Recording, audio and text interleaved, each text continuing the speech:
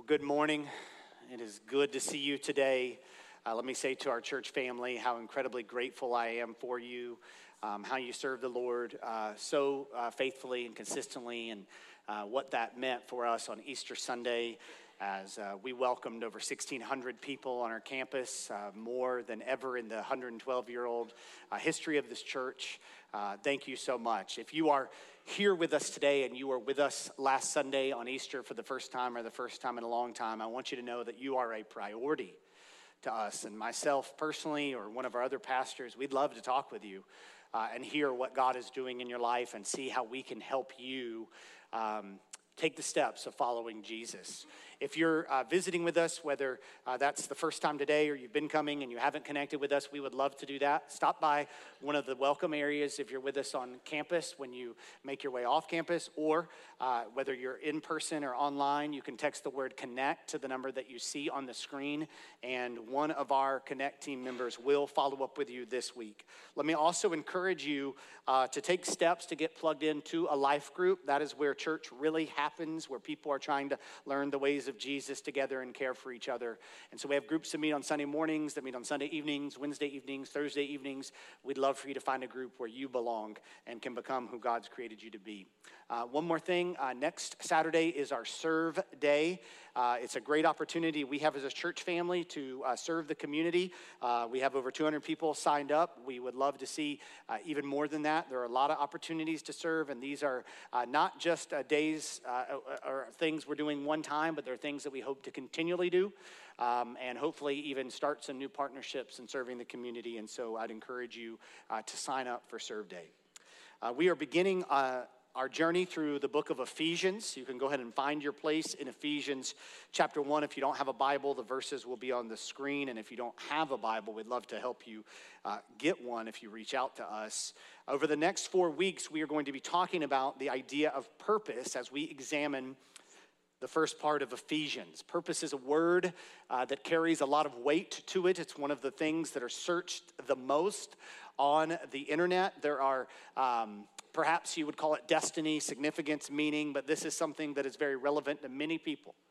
Movies are made about purpose and meaning. Books are written about purpose and meaning. Articles are continually churned out about this topic, and social media platforms and influencer accounts are built around something or a part of this.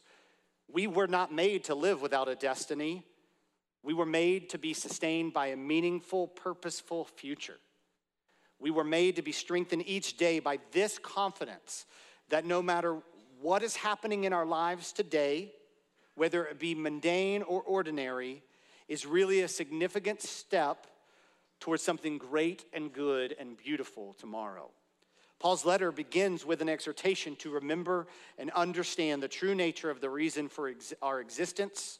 Let's read it and then walk through it and let it speak to us this morning. Paul writes to the Ephesians in chapter 1, verse 1.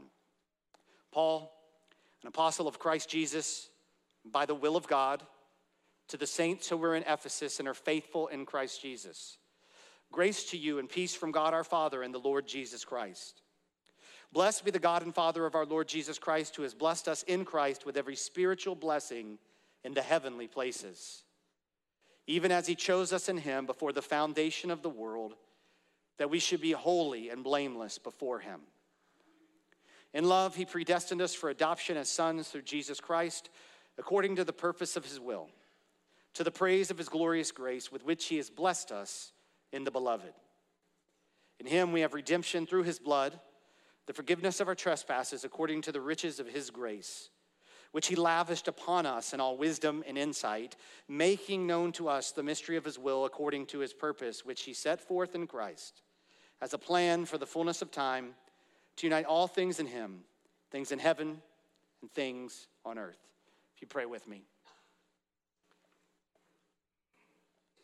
Father, as I hear the news from some of my brothers and sisters this morning of 30 people being slaughtered in Africa for their faith, I'm confronted with the reality that these glorious words will bore people in this room today. God, no matter how impressive or articulate I try to be, for these words to take root in the hearts of those who are listening to me this morning has to be a work of your Holy Spirit. And God, I believe that you are powerful, as we've seen and heard this morning and sang about this morning. And so I ask for that power to be with us now. God, to help us to see who you are, maybe for the first time, to desire to grow in grace, or to give our lives out as an offering in new and fresh ways. God, may you be exalted and no one else right now. In Jesus' name I pray, amen. The phrase in Ephesus is not in the earliest manuscripts that we have of this letter. So many scholars have concluded that it was intended to be circulated, but it arrived in Ephesus first, since Paul had such a close connection to the believers there, having spent 2 years there, according to Acts chapter 19. Since the letter is not very personal, some have questioned the reliability of Paul's authorship. However, there is much evidence to the early church's acceptance of Paul as the author. This all supports that this was not a letter written only to the Ephesians, but originating with the Ephesians and then meant to be circulated, which is really true of all books of the Bible, but distinctively here there is less that is contextual in terms of application. In the book of to the Corinthians, there's a lot that is contextual that is written, but here there's really not much of that. We should understand, though, that Ephesus was a city of around 50,000 people, full of Greek idolatry, specifically devoted to Artemis. Ephesus actually isn't a civilized place anymore and is only evident in ruins today.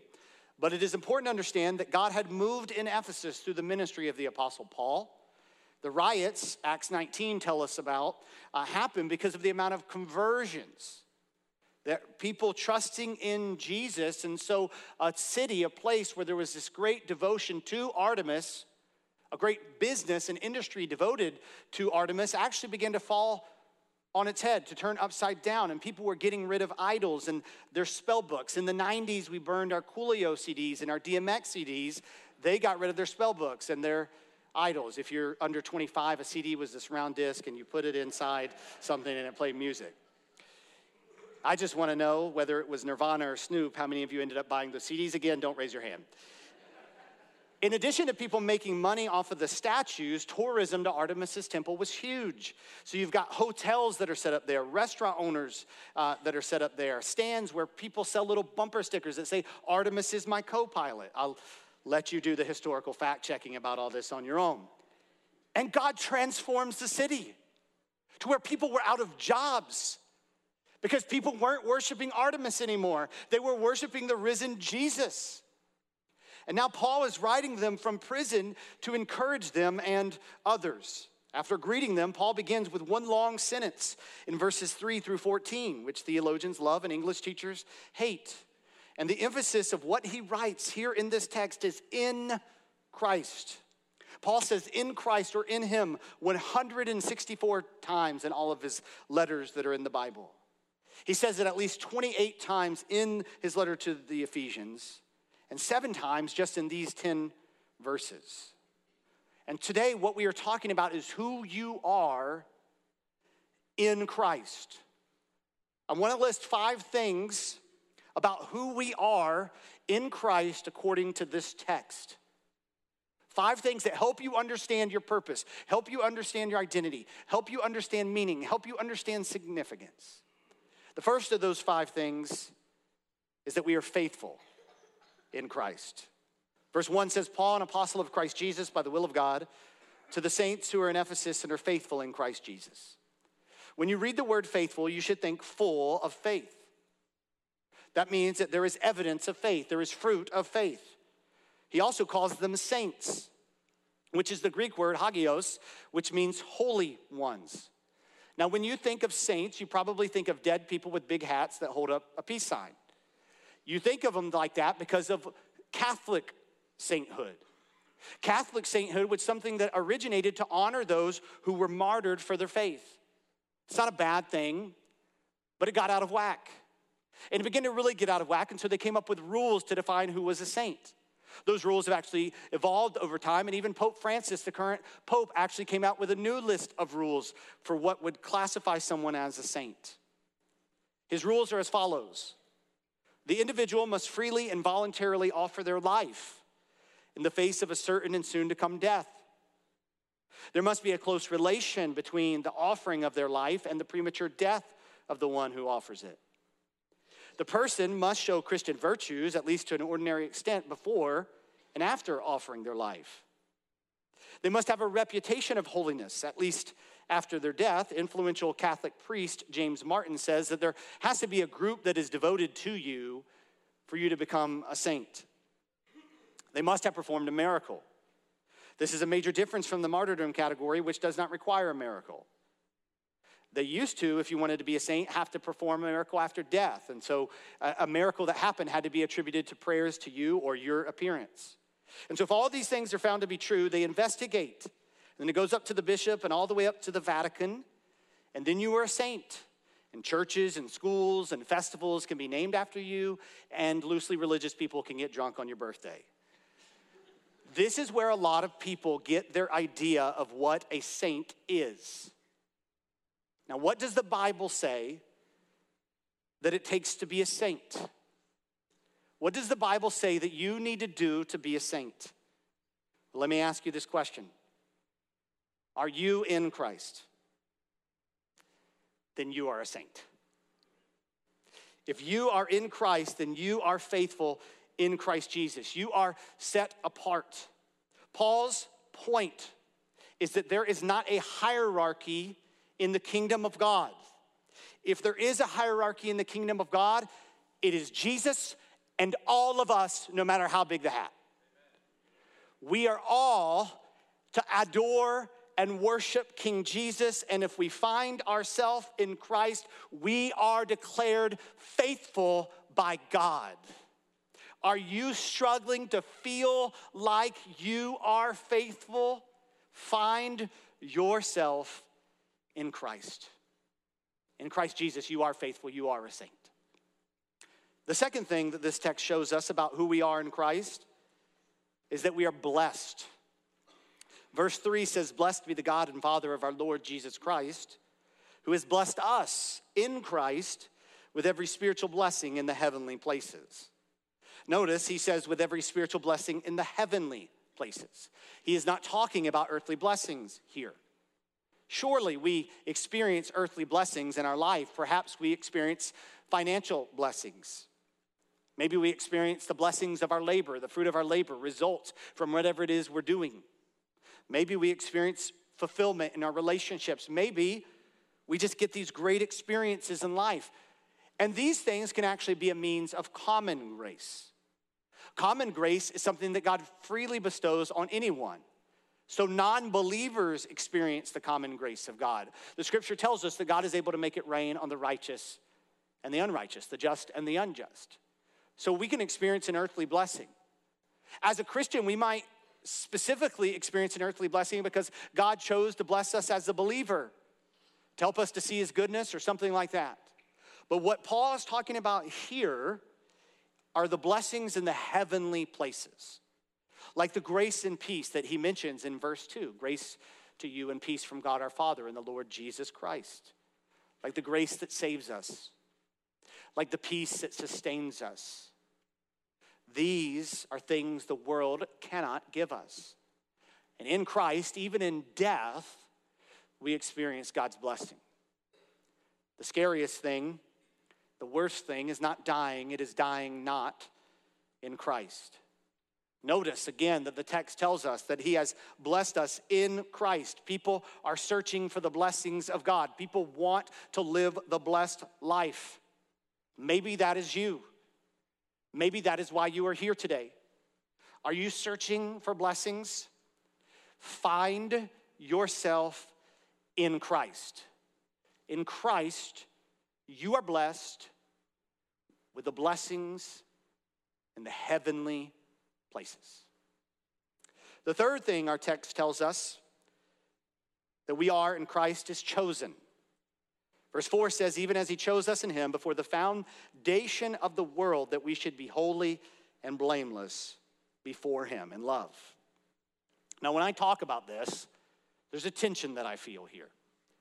It's a tension that I feel because I know where people come from when we talk about these verses and this issue. So That's why I'm giving a little bit more length to this specific thing, and maybe why my tone and cadence changes even just a little bit. And I'll be honest with you, I'm going to confess with you, knowing that how some people are about this, even in this church, threatened to rob me of the joy of preaching these verses. But there is so much joy in these verses of Scripture, breathed out by God for us. So let me just explain the text, because that's what I want to be central, and then I will address some of that tension. So looking at this verse, it tells us someone chose. Who does it tell us chose? God. As he chose. This phrase means he made a choice. Who did he choose? Us. This choosing here is talking about a group. Paul is writing to the believers, and he's saying God has chosen us. Now, there's this idea of corporate election in the Old Testament and in the New Testament. In the Old Testament, it was the nation of Israel. In the New Testament, it is the church. We come to understand, if we read the Bible, that everyone who belonged to the physical nation of Israel wasn't actually of the Israel of God, and everyone who claims membership in a church isn't actually a part of God's church. But there are believers who are the church, and God chose them. When did he choose them? Before the foundation of the world. One of the distinctions in Scripture is God's foreknowledge and preordination. The text tells us in Romans 9 that those whom he foreknew, he predestined. Those he predestined, he calls. Those he called, he saved. Those he saved, he glorified.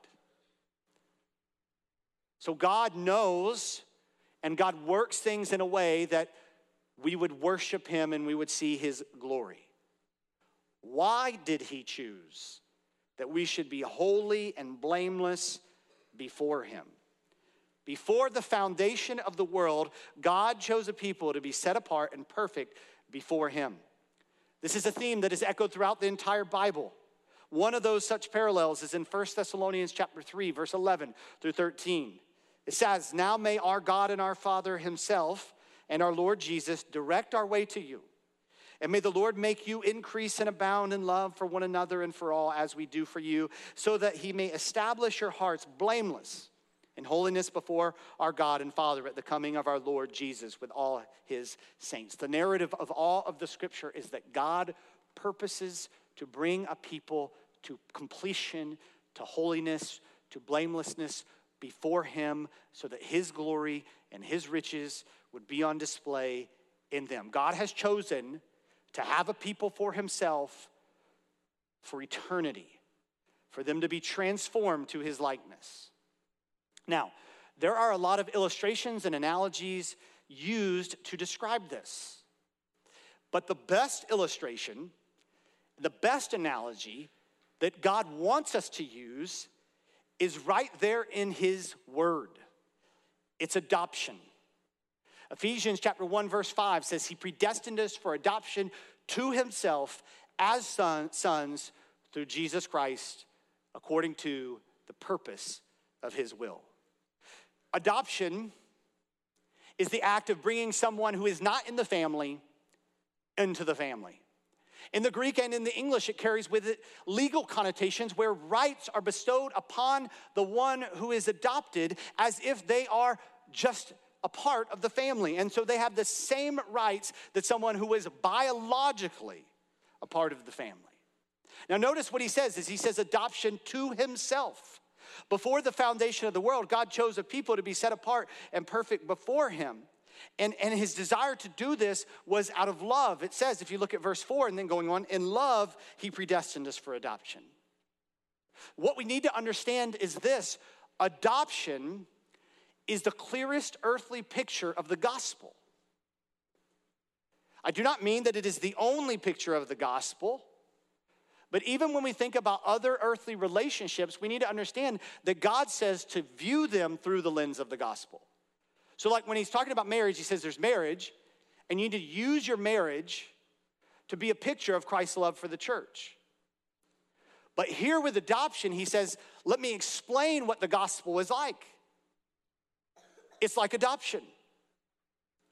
So our adoption was a part of God's plan. It was his idea. It was his purpose. It was not an afterthought. God did not wake up one day to be surprised against his plan and knowledge that we had sinned and say, I got to come up with a backup plan of adopting us into his family. No, Paul says that he predestined this. He planned to adopt us to himself through Jesus according to the purpose of his will. Now, if you've been a church person for a long time, then you know the study of this doctrine can become a divisive issue. The study of these verses can become a divisive issue. Let me just tell you that if you're new to the faith, you will undoubtedly come across someone who says to you, either, if you don't think God has chosen who will and who will not, you are brainless. Or they'll say, if you think God knows who will and who isn't, then you are heartless. I will likely get an email saying both of those things tomorrow. So I just want to say a few things about this issue. This is a mini topical sermon here. I just want to say 5 things about this issue, about these verses, about what this is dealing with. Number 1, study of this is good. Study of this is good. Anytime we are diving and digging in the scriptures to understand more of who God is and who we are in relation to God, that is good. When people say, I don't really study theology, I just follow Jesus, I'm like, do you know who Jesus is? Because Jesus wants to be understood as who he has expressed himself, not who you just naturally think he is. God wants to be known for who he is, and so study of God centered in his word is good. It's good to dig into this stuff. Secondly, God knows. If you walk away from the Bible and don't recognize that God knows, you have walked into heresy. It is blasphemous to say that God doesn't know or that God isn't in control. There's a doctrine out there called open theism. It's this idea that God doesn't know what we're going to do, and God, to try to make him look good, is a skillful like chess player who's orchestrating things in a way, even though he can't control how things would be, and that is heretical. God knows everything, and God is in control. Third, there is mystery to it. There is mystery to it. There are people who line up on one side of what they would call this issue theologically, and there are people who line up on the other side of this theologically, and I get it.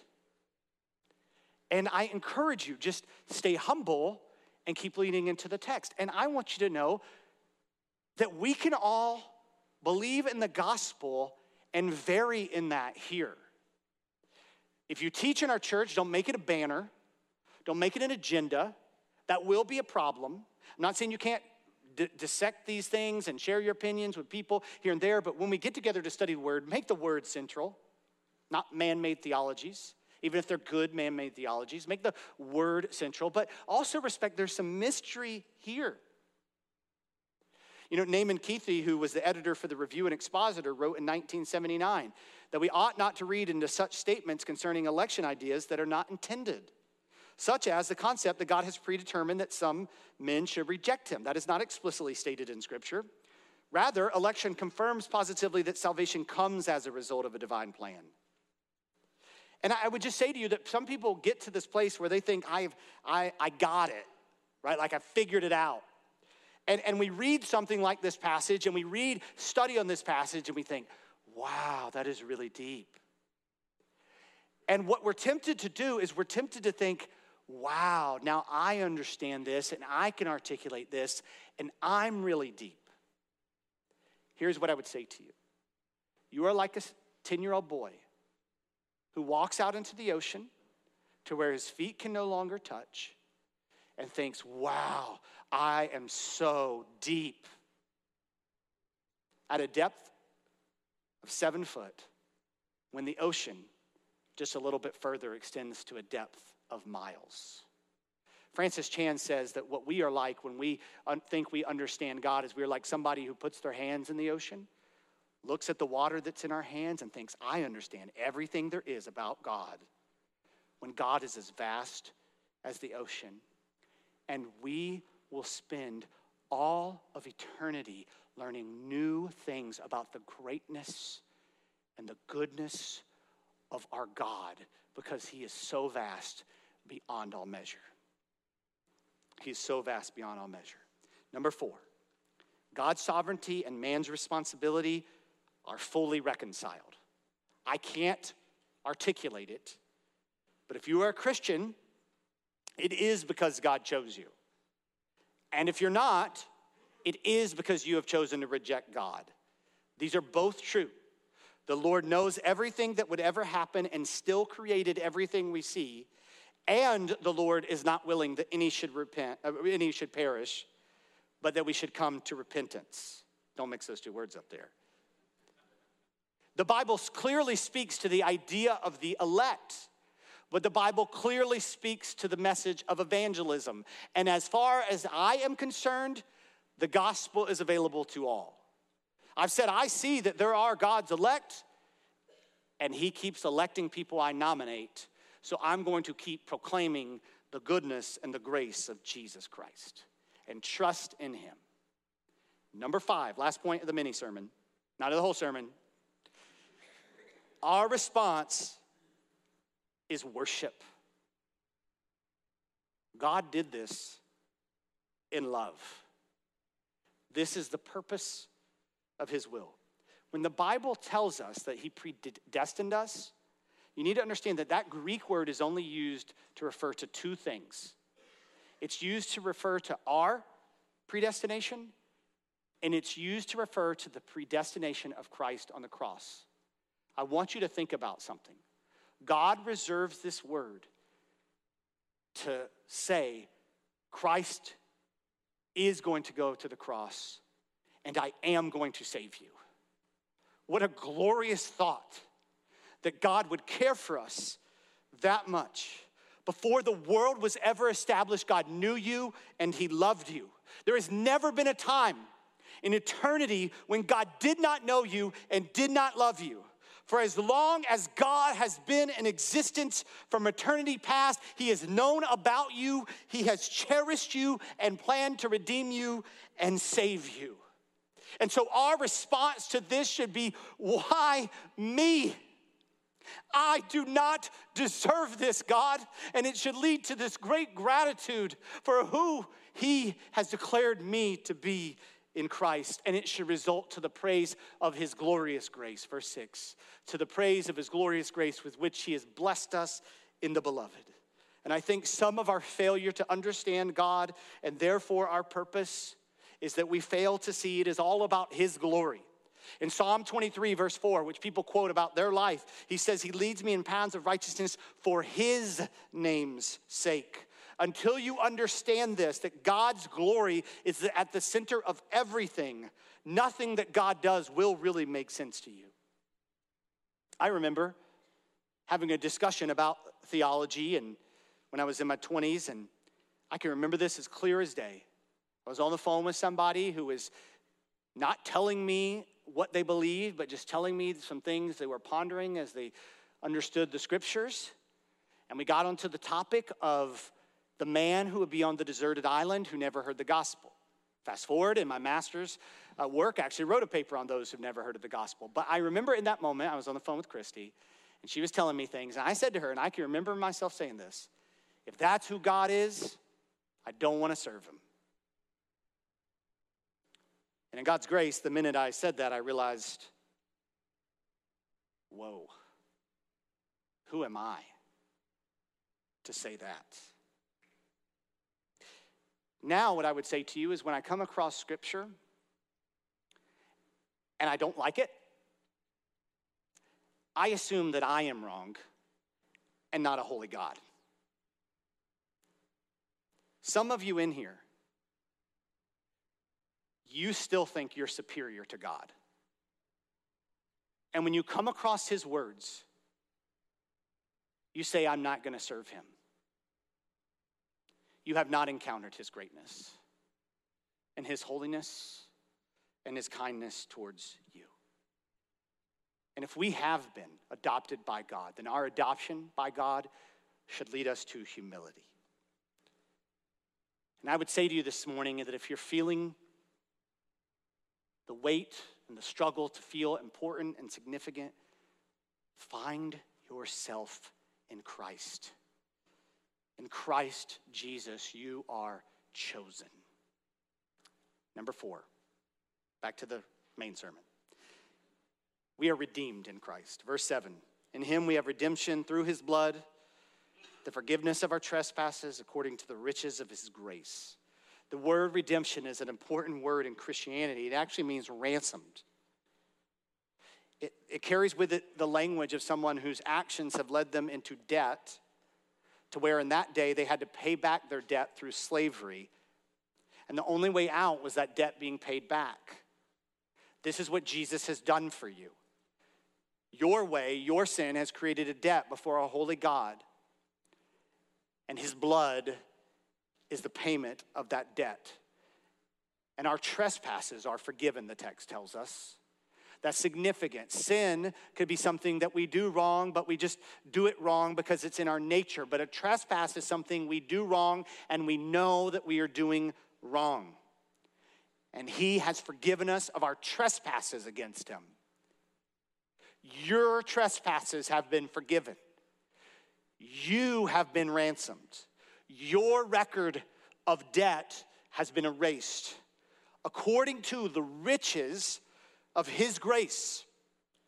We are not redeemed or forgiven according to our heritage or our skill set or our works or our acceptance by others. We are redeemed through the blood of Jesus Christ. Paul has God's relationship with Israel in mind for so much of what he is saying to us here. And I think it's important to understand the nature of the election of the Israelites. I'm going to glance at Deuteronomy chapter 7, verse 6 through 11. Deuteronomy chapter 7, verse 6 through 11, God says this to Israel, for you are a holy people, holy to the Lord your God. The Lord your God has chosen you to be a people for his treasured possession out of all the peoples who are on the face of the earth. It was not because you were more in number than any other people that the Lord set his love on you and chose you, for you are the fewest of all peoples. But it is because the Lord loves you and is keeping the oath that he swore to your fathers, that the Lord has brought you out with a mighty hand and redeemed you from the house of slavery, from the hand of Pharaoh, king of Egypt. Know therefore that the Lord your God is God, the faithful God, who keeps covenant and steadfast love with those who love him and keep his commandments to 1,000 generations, and repays to their face those who hate him by destroying them. He will not be slack with the one who hates him. He will repay him to his face. You shall therefore be careful to do the commandment and the statutes and the rules that I command you today. God says, I didn't save you because you deserve it over other people. I saved you and chose you because I love you. And so obey me. Well, guess what? Just turn the page and you find out they don't. Deuteronomy 9 verse 6 says, know therefore that the Lord your God is not giving you this good land to possess because of your righteousness, for you are a stubborn people. So our adoption is not based on us being worthy or attractive. It's based on the rich grace of God planned before the foundation of the world, brought to us by the blood of Jesus Christ. My wife and I, our family, we've been a foster family for 7 years. I remember when we began the story of adoption, I remember talking to some of my friends about it. One of my friends who wasn't a Christian said, I could never do that. He said, however, I might go to one of those children's homes and have all the kids do this athletic competition and adopt the one that wins in hopes that they might be able to take care of me when I'm old. He was kind of joking, kind of. And I remember hearing stories, this doesn't happen anymore, but of ages ago when people would actually walk into orphanages in other countries and they would look at the children based on their looks and their demeanor, and they would pick the one who they liked the most. Ironically, a lot of times they would pick the one that cried the least, and that baby had just learned not to cry, and there would be a lot of trauma they didn't know what they were getting into. This is not Christian adoption. Let me just share 3 quick things about Christian adoption. Another mini sermon. We adopt for God's glory. We do not adopt for our glory. We do not adopt for Instagram pictures.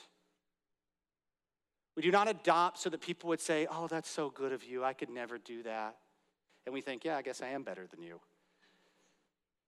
We don't adopt to complete the view of we have a family.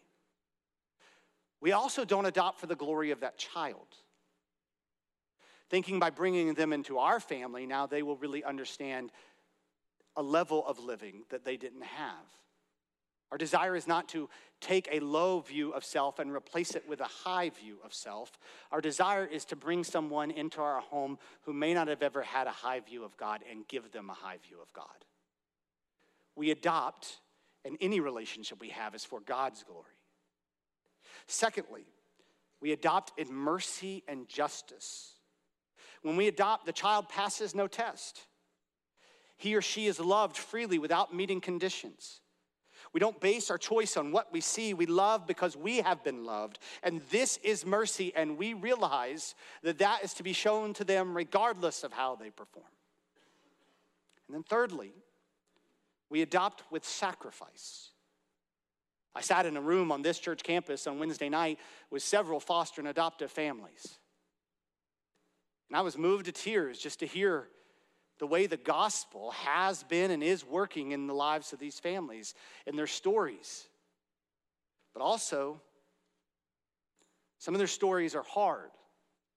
And I have text and I have emails from parents describing the agony of adoptions that did not work or that almost didn't work. I've had lengthy, tear-filled conversations with parents whose children are struggling with emotional and mental and physical challenges. Of course, this can happen with our biological children. It's not unique to adoption. It does happen. But I want all of those who are considering adoption to be aware of the likelihood of this kind of difficulty. We need to adopt with our eyes wide open. This will bring pain. This may bring tragedy. But for those of us who move forward in adoption, we embrace it. And if we are faithful, it will certainly bring joy. Because the goal is the glory of God through this work. I realize in this room there are many adopted children. You may be grown, you may still be a child. Let me help you understand something. Whether they are aware of it or not, the act of adoption by your parents is this very clear picture of the identity that all of us have. In fact, I would say to you, by God's grace, you might have an easier time understanding what it means to be saved than someone who grows up in a less traumatic situation. In our home, there is a piece of art that someone gave us when we adopted our son a few years ago, and it says, in my favorite book, says that we are all adopted. That is the message of the gospel, that we have strayed from our design and we have orphaned ourselves because of our sin, and God has saw fit to bring us into his family. By his grace. According to the riches of his grace. This past Tuesday, on our behalf, an attorney petitioned the court for the adoption of the sweet little girl who's lived with us for 2.5 years. Very soon, she will legally become my daughter. But what I noticed when I looked over that petition, it has actually had very little to do with her and why she was worthy to be adopted, but it was all about us. It was about our income, our character, our references, and who we are. You see, what's going before a judge is this adoption ought to happen, not based on her, but based on the Rosses and who they are. Understand this. Your adoption by God is not based on you. It is according to the riches of his grace. You are his because of who he is. What great joy and security that brings us, which he lavished upon us, verse 8 says, in all wisdom and insight. Are you struggling to find yourself worthy? Find yourself in Christ. In Christ you are redeemed. All right, I got one more point. I'll go fast. If you don't want to hear it, you can leave. Number 5, enlightened. He says, verse 9 and 10, making known to us the mystery of his will according to his purpose, which he set forth in Christ as a plan for the fullness of time to unite all things in him, things in heaven and things on earth.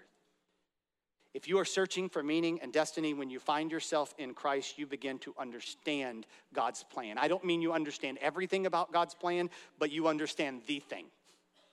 In the Greco-Roman world, there were secret circles of knowledge in their cults. The Bible tells us God has made known to all of us what he wants to be known. Deuteronomy 29, verse 29 says, the secret things belong to the Lord our God, but the things that are revealed belong to us and to our children forever, that we may do all the words of the law. This was the purpose that was set forth in Christ, a plan for the fullness of time, to unite all things to him. We may not know all the things about our destiny, but we know the thing. And we can grow in the knowledge that life is not about being the master of many things. It is being mastered by the greatest thing. Are you struggling this morning to feel enlightened, like you know why you're here and what your purpose is and who you are? Find yourself in Christ. God will make known to you the mystery of his will according to his purpose, which he set forth in Christ. We were not made to live without a destiny.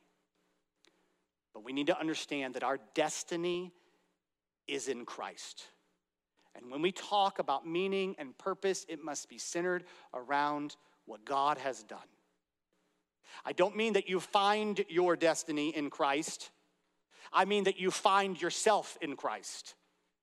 And you realize that he is your destiny. In your mind, these two things coexist. I'm not that important, and I am so significant. And in Christ, they're reconciled. We have to look past ourselves to see how great God is and how great God is towards us in redeeming us by his blood. And this morning, you're searching. You're told to search for your identity and your purpose and your significance in this world. When you're a little kid, your parents hope you'll be a child prodigy in sports or music or something like that. When they realize that's not true, they start asking, what do you want to be when you grow up? And everything revolves around what are you going to be? Where are you going to go to college? That's your identity. That's your career, whether it's the military or whatever. And so many people struggle when they lose their career because that's what their identity was in. But it's preached to us. And then when we find that, now it's time to find a family. And we got to find our spouse who we're going to do life with. There's your meaning. There's your significance. And if you can't find that and you go past 28, you start to feel like, is there something wrong with me? And then we got to get security and we got to get success with that person. And then it's not enough. We have to have children, and our value and our significance is in having our children. And then we got to have the experiences that we need to have in life. And look what you're missing out on. You better do this before you retire. You better do this before you get too old. And now we have social media, and this is monetized. And it's preached to you by people who are making a living off this gospel of this should be your identity, or at least this should be a part of your identity. And it's exhausting. Find yourself in Christ. Find yourself in Christ, that God, in love, predestined you for adoption to him as a son, as a daughter, through Jesus Christ, according to the purpose of his will, to the praise of his glorious grace, with which he has blessed you in the beloved. That's the answer. And it's so much greater than any of these things can give you. I remember my friend when we were in our 20s, he was an entrepreneur. And worship team, y'all can come up and get ready. We're pressed for time. So, and I remember he had this business plan, right? But he wanted to grow his business. He wanted to grow it faster. So he knew this guy who had some means, and he wanted to go to him and present this business plan. And he did it, and he took it to him. And so the next time I saw him, I said, well, how did it go? And he said, well, he didn't accept my business plan. Okay, so I'm like, so bad. It's like, no, not necessarily. He said to me that my plan didn't need him. When he invests so that what happens in his investment multiplies greatly. And I had everything figured out that I could do on my own. And he said, you know what, I want you to come back next week and I'll give you the plan. And I'm gonna make an investment in you because I see who you are and what you can do. And it's gonna be beyond everything you understood. And when I'm saying this, I'm not saying that God's gonna give you earthly blessings beyond what you imagined. He might. But what I'm saying to you is when you look to God to write the plan for significance and purpose and meaning, and you look past yourself, it is far greater than anything you could ever do. And he gets the glory from it, and it is where we should find ourselves. And so whether that's today and you've thought of righteousness and salvation as something on your own terms, and you need to go to God and you need to say, you bought me through the blood of Jesus. Or that you need to start growing in him and realizing he's the one who directs and guides your steps. Or you just need to say, God, it's all on the table. Use my life for your glory through others. Let him rule and reign. Because he is the one who can do far greater than we could ever imagine. Let me pray for us. Jesus, I thank you for the riches of your grace, riches that we will only get a glimpse of right now and in this life, and we will treasure for all of eternity. Help us not to walk away without a great realization for who we are in you. We are blessed. We are chosen. We are redeemed. God, we are so much more. In Jesus' name I pray, amen.